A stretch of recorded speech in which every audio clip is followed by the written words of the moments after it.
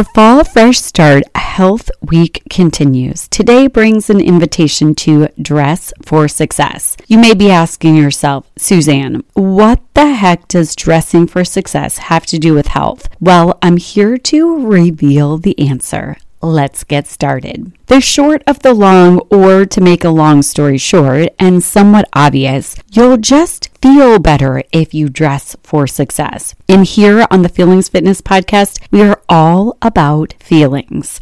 Please allow me to sidetrack for a brief moment. This podcast is not all about feeling good, and it's not all about focusing on how to make ourselves feel better. It's also about leaning into the messy stuff. For example, I've talked a lot about grieving the loss of my mom over the course of the last year. Life is messy. Let's continue to lean into it and make meaning from it. Loss equals lessons, and mess equals masterpiece. Back to dress for success. I'm about to drop my best kept secret. Are you ready for it? The way that I work through figuring out my wardrobe is by getting some help. Help by way of Instagram at the moment, specifically Loverly Gray. So Brittany presents clothing in a way that resonates with me. She then provides specific links. Her options are a wide price range, with the majority of items being very reasonable. I have grabbed so many items from her suggestions,